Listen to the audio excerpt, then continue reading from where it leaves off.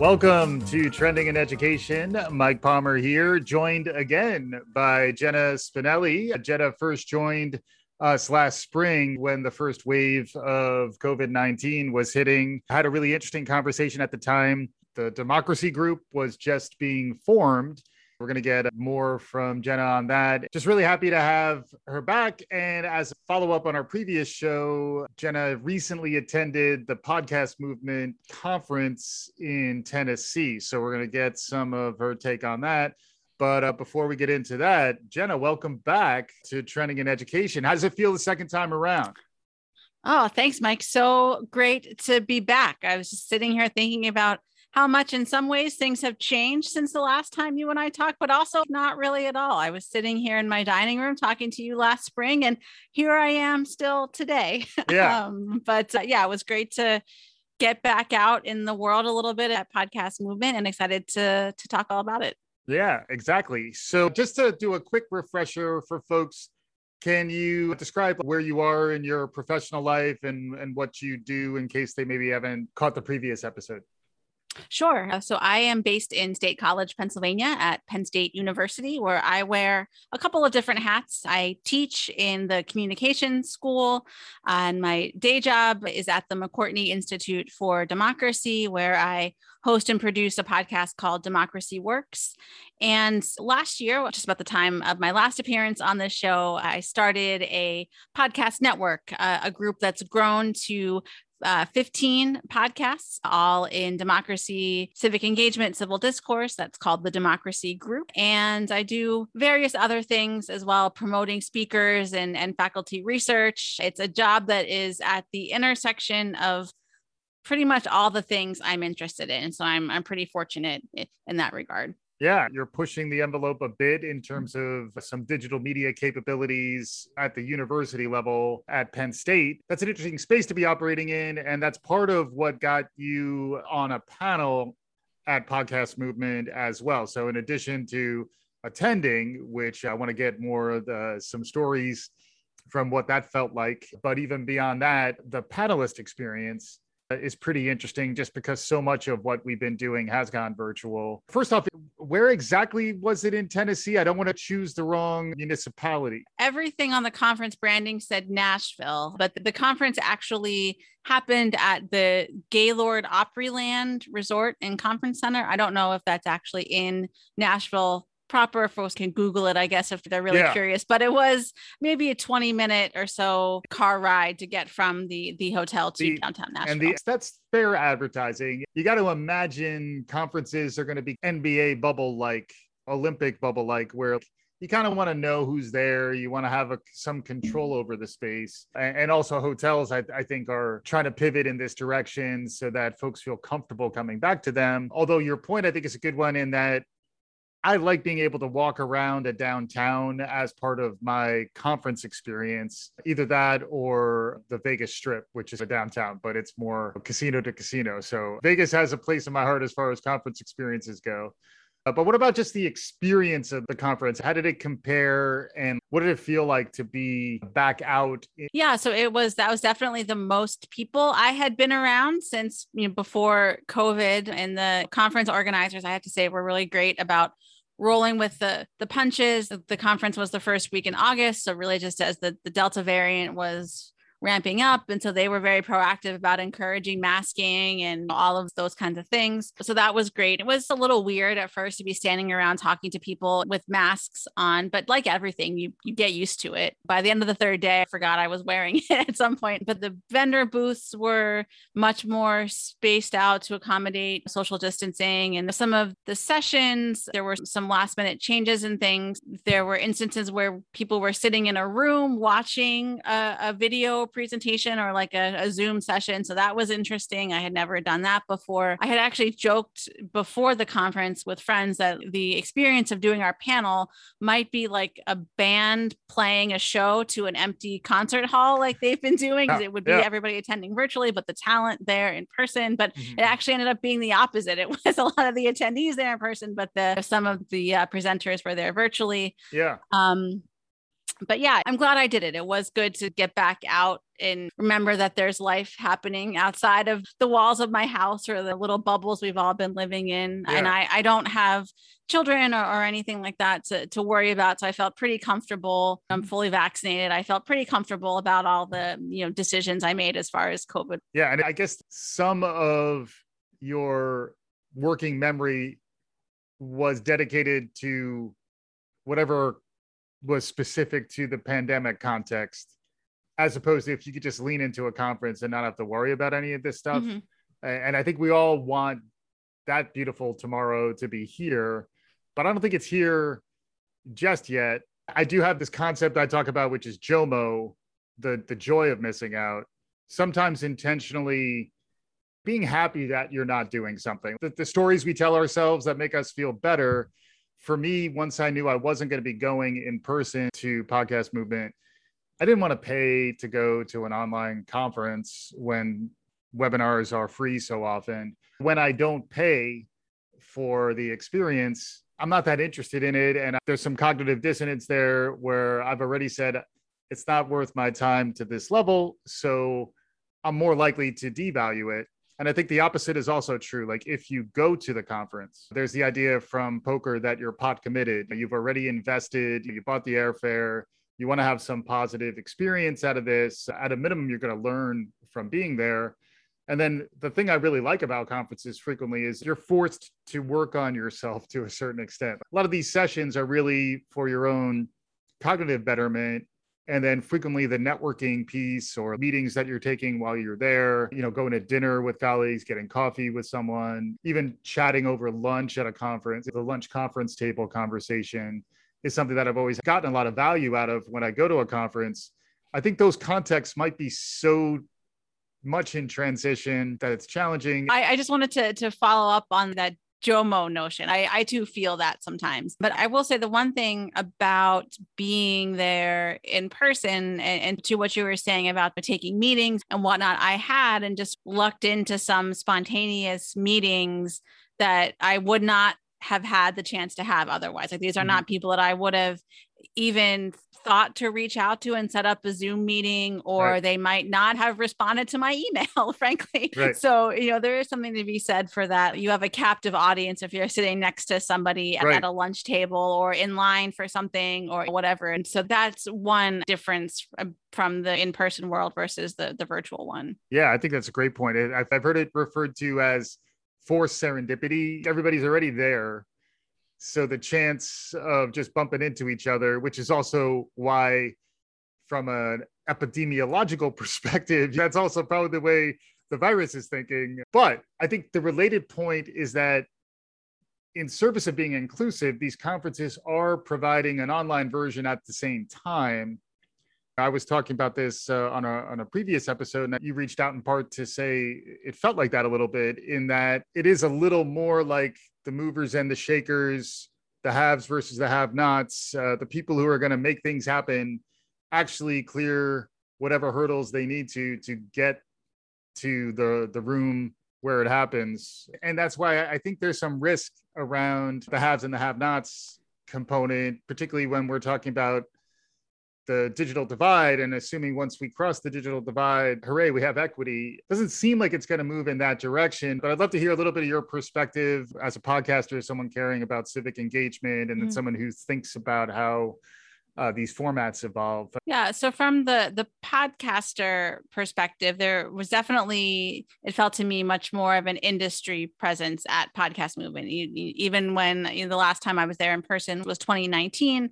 And the history of that organization, as I understand it, it started off as a resource for indie creators. And then there's still something like a 60,000 strong Facebook community comprised almost, I think, entirely of independent podcasters. And that element definitely was still there. I did hear from Dan Franks, who's one of the organizers of the conference, that some of the indie creators did shift their attention to virtual. And so to your point, it was more the industry movers and shakers who were there. And some of that is just indicative of the way that podcasting has gone. In the past 2 years, from 2019 to now, the industry has just blown up. There's so much more money, so many more big players. So in some ways, it's not totally surprising and maybe not even a bad thing. I could see a world in which Podcast Movement does take on more of the industry insider conference and the indie creators go somewhere else. And I mean, we can talk about whether that's good or bad, but I think those kind of, cleavages are certainly natural in some respects. Yeah. And that maybe leads to another point that was one of your takeaways, which for podcasters, which is to know your audience. And then if the audience of Podcast Movement originally was the indie audience, or maybe they still have it, but they're not as interested in the industry insider version of the conference, where will you go to meet your audience, and what is your audience expecting? That was one of the themes that was jumping out at you in your response piece. Can you expand on the importance of audience?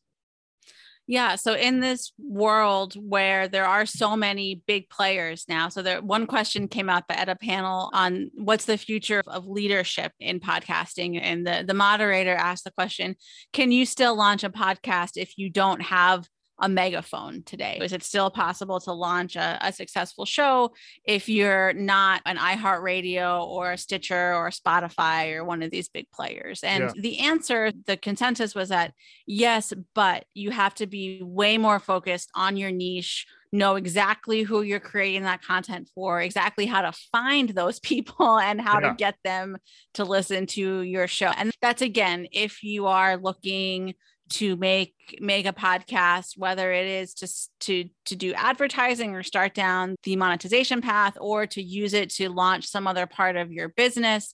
I think there will still always be, and I frankly hope that there still always are, the people who do podcasting just as a passion project, just because they feel like they have something to say, something to contribute. And I hope that the platform will still continue to give them a place to do that and have that like democratic element to it.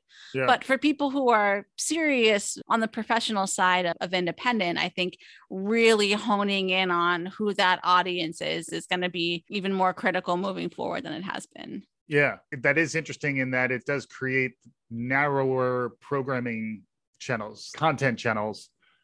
And where do you make connections across? And how do we continue to drive towards interdisciplinary, cross-disciplinary, even like when I think about science communication podcasts, which is a big content slice. Wendy Zuckerman, Science Versus is an example of this. There's a bunch of them out there that are about educating people on science. There are other lanes that are very similar. And how do audiences connect between those similar lanes? That was another one that you wrote a little bit about. Can you talk about some of the ways in which you can make connections between audiences and ways to grow?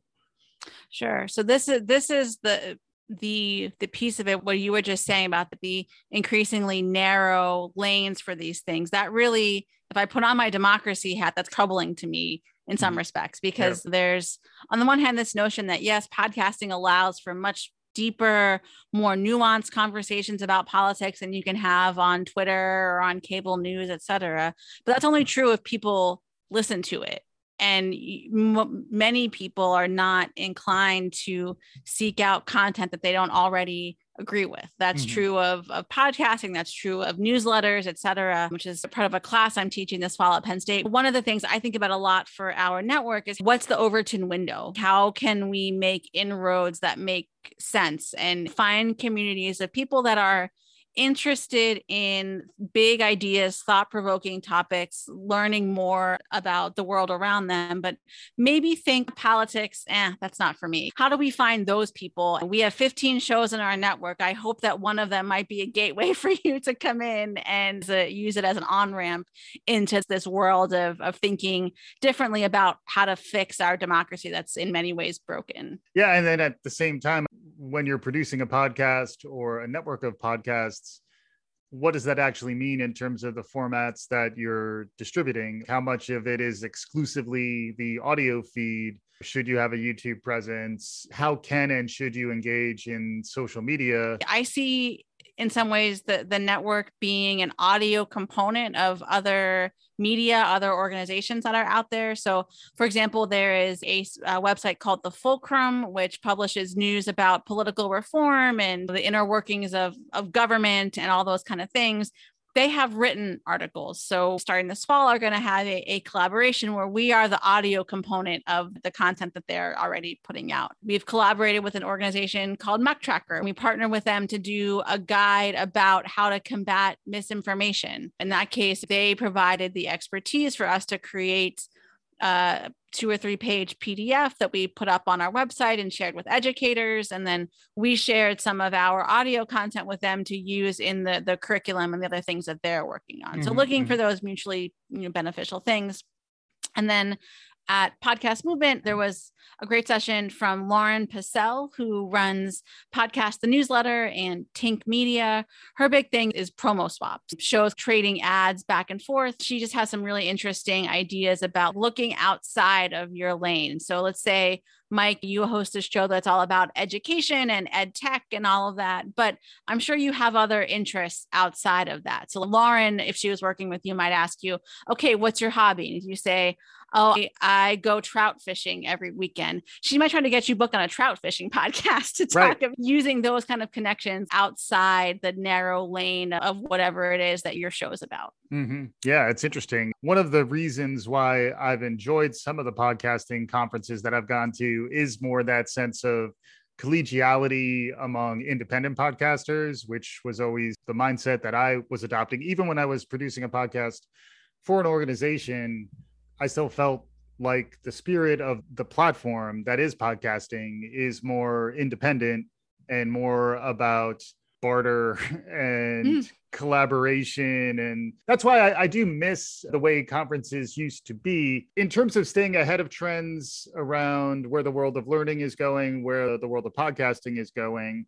Where else do you look? We talked about Podcast Movement, which sounds like there was some value to be had going there. I went many years ago. I definitely want to go back to attend in person in the future. I think that's an interesting space. What do you think about conferences in general? And then are there any out there that are piquing your attention? So by far, the conference I heard talked about most as the new home for indie podcasters was PodFest, which I believe was in Orlando the last time it was held in person, the first weekend in March of 2020. So the last thing before everything shut down. And I know that they have done virtual versions of that. The folks who run that really try to hype up or really promote those networking opportunities. I was part of an education focused cluster that they did. So when it was virtual last year, they had Monday afternoon was education, Tuesday morning was healthcare podcasters, and Tuesday afternoon was military. And they broke it out by niche that way. So that was an interesting model. I would love to see what that looks like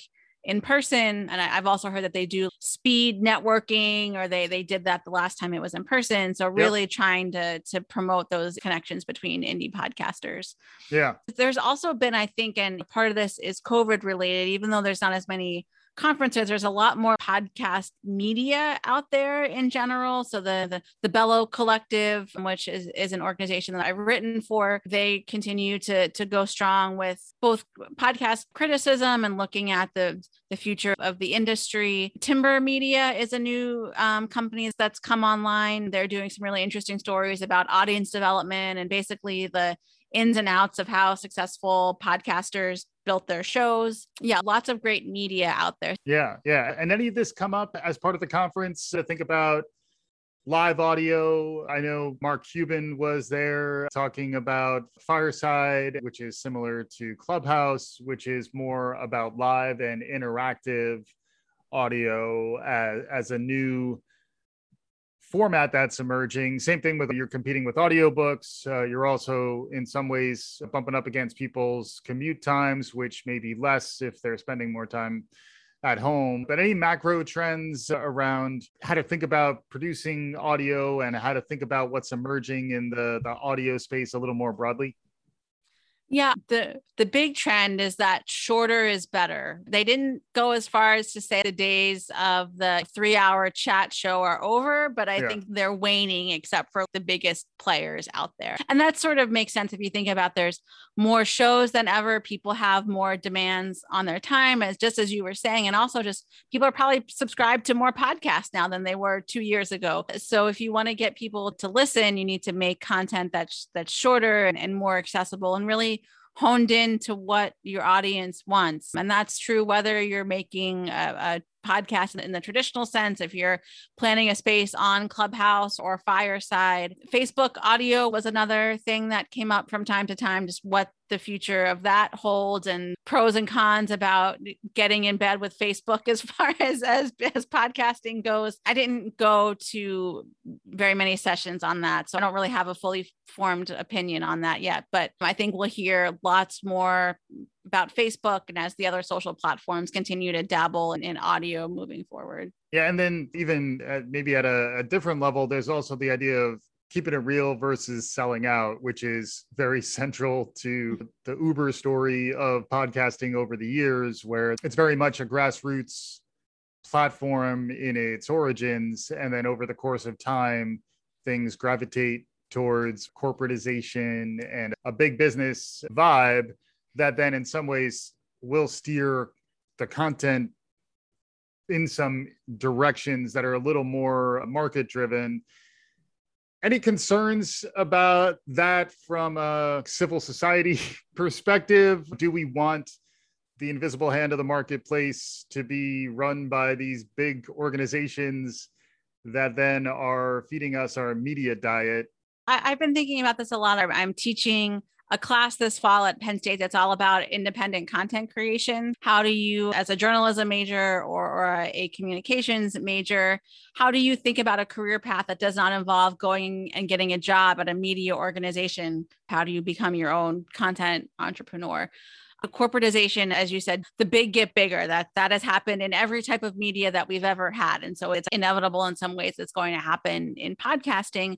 But on the other side of that, we're also seeing now the consequences of what happens when a lot of the gatekeepers that come with media institutions aren't there anymore. And people can just find an audience and make a living saying whatever they want. And so there's pros and cons there in terms of the actual marketplace versus the marketplace of ideas and how those two things intersect. And I think we're just in that messy middle of figuring out what all of that's going to look like. But from an entrepreneurship perspective, and this is what I'm going to be talking a lot and bringing in people to speak to my students who have done this, is that it's a great time to launch a newsletter, launch a podcast. If you can find the niche community that is really interested in the same thing that you're interested in, if you guys can all like nerd out about the same stuff together, you can make a living, or at least make a running shot at making a living at it. And so that's what I'm going to be focusing on in the class this fall. And I'm super interested to see how the students react to it and how they take to this way of thinking.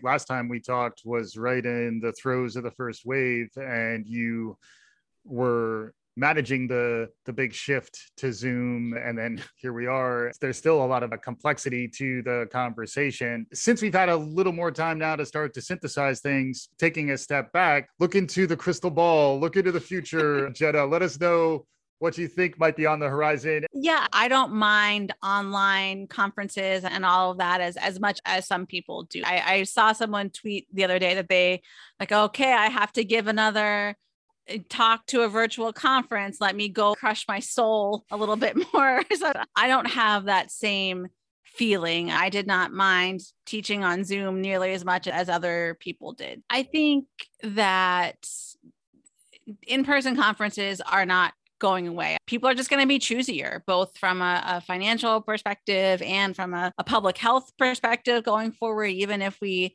do put the pandemic more behind us, I think people's just their sort of wiring about coming into contact with other people in close quarters is just going to be different. And that calculus is going to be different moving forward. And so what I wonder is, where can conference organizers make tweaks at the margins to prevent it from becoming that have and have not situation, to still get an experience that's meaningful for the people that are not at the top of the food chain, whatever industry it is you're talking about. Mm-hmm. How can you create an experience that is still meaningful and has some of that value of the in-person experience? Like Podcast Movement, for example, there's a pre-conference day that's just for indies only, and then the industry people come in. Maybe there's an analog in the ed tech world, for example, or the other worlds that you travel in. So I just wonder how conference organizers are going to look at this landscape and all these puzzle pieces that are out there and try to rearrange them in new ways. Yeah. And similarly, when line items in budgets are being looked at, if it's associated with generating sales and revenue and deals, I think those are the people who are going to get their expenses paid to go to a conference, and also speakers. If you can be a panelist or an author or a thought leader, maybe even a podcast host, you can get a seat at the table to contribute. But then I think beyond that, unless you can get some harder returns in terms of business outcomes, partnership opportunities, those doors may be closing. And then that's always a risky message to put out there when we're talking about the importance of equity and access, and we're delivering that through a very diluted online experience. I think it's a very thorny space, an interesting one for experience designers. The concept that gets me very concerned is this idea of filter bubbles, where people really are only seeing others who filter information the same way. So there's not real exchange of ideas and opportunity to change opinions. Instead, it becomes more reinforcing. Yeah, that's what I think about so much in terms of podcasting and media consumption. In the academic world, there are people working with tech platforms, for example, to think about how can we tweak the algorithm. So instead of just showing you the same things based on what it already knows you like, it shows you something different. How can we think about those kinds of things? I'm really excited about groups like New Public that are working to make the internet more democratic and create spaces where we can have a meaningful dialogue online. I think that is something that the pandemic has brought. There's been an explosion in groups that are working to bring people together who might not ever get to interact otherwise. There was this great program called America Talks that happened earlier this summer. They had several thousand people from all different political beliefs, all different, backgrounds, and rural, urban, all the rest of it. They met for facilitated dialogues about political topics, the things that you don't typically talk about in polite conversation. So I think there is a selection bias there to some extent about the type of person who's voluntarily going to sign up to do that. But I think that the pandemic has allowed or provided space for some of those things that never would have happened in person. So I'm excited to see more folks lean into that and make the case to broaden it out beyond just the group that would self-select to do things like that. Awesome. We're getting close to time here. Jenna, appreciate very much you coming back on. Any concluding thoughts as we're wrapping up this episode? In reflecting on the last year and a half, I'm really grateful for the opportunity to take a step back and think more deeply about the intersection of media and democracy and podcasting, and continue to work on ways to bring all of them together. I feel really excited about all the things I'm working on, and I'm looking forward to keeping that momentum going forward. Awesome. Jenna Spinelli, the founder of the Democracy Group. If folks want to track down the Democracy Group, where should they go? What should they do? Yeah, so we are at democracygroup.org. You can check out all of our member shows there, sign up for our newsletter. We share the latest and greatest from across the network and other happenings in democracy and civic engagement every other week. And as I said, we have informational guides on gerrymandering, voting rights, misinformation, all kinds of good stuff at democracygroup.org. Wow, it's almost like you've been to a podcasting conference where they've reinforced how to get your message out under the gun. Very, very nicely done. Jenna Spinelli, thank you so much for joining. Thank you, Mike. Always a pleasure. Awesome. And for our listeners, thanks as always for listening. One note, I did see that the way podcasts grow is through word of mouth. If you like what you're hearing, tell a friend, spread the good word. We'll be back again soon. This is Trending in Education.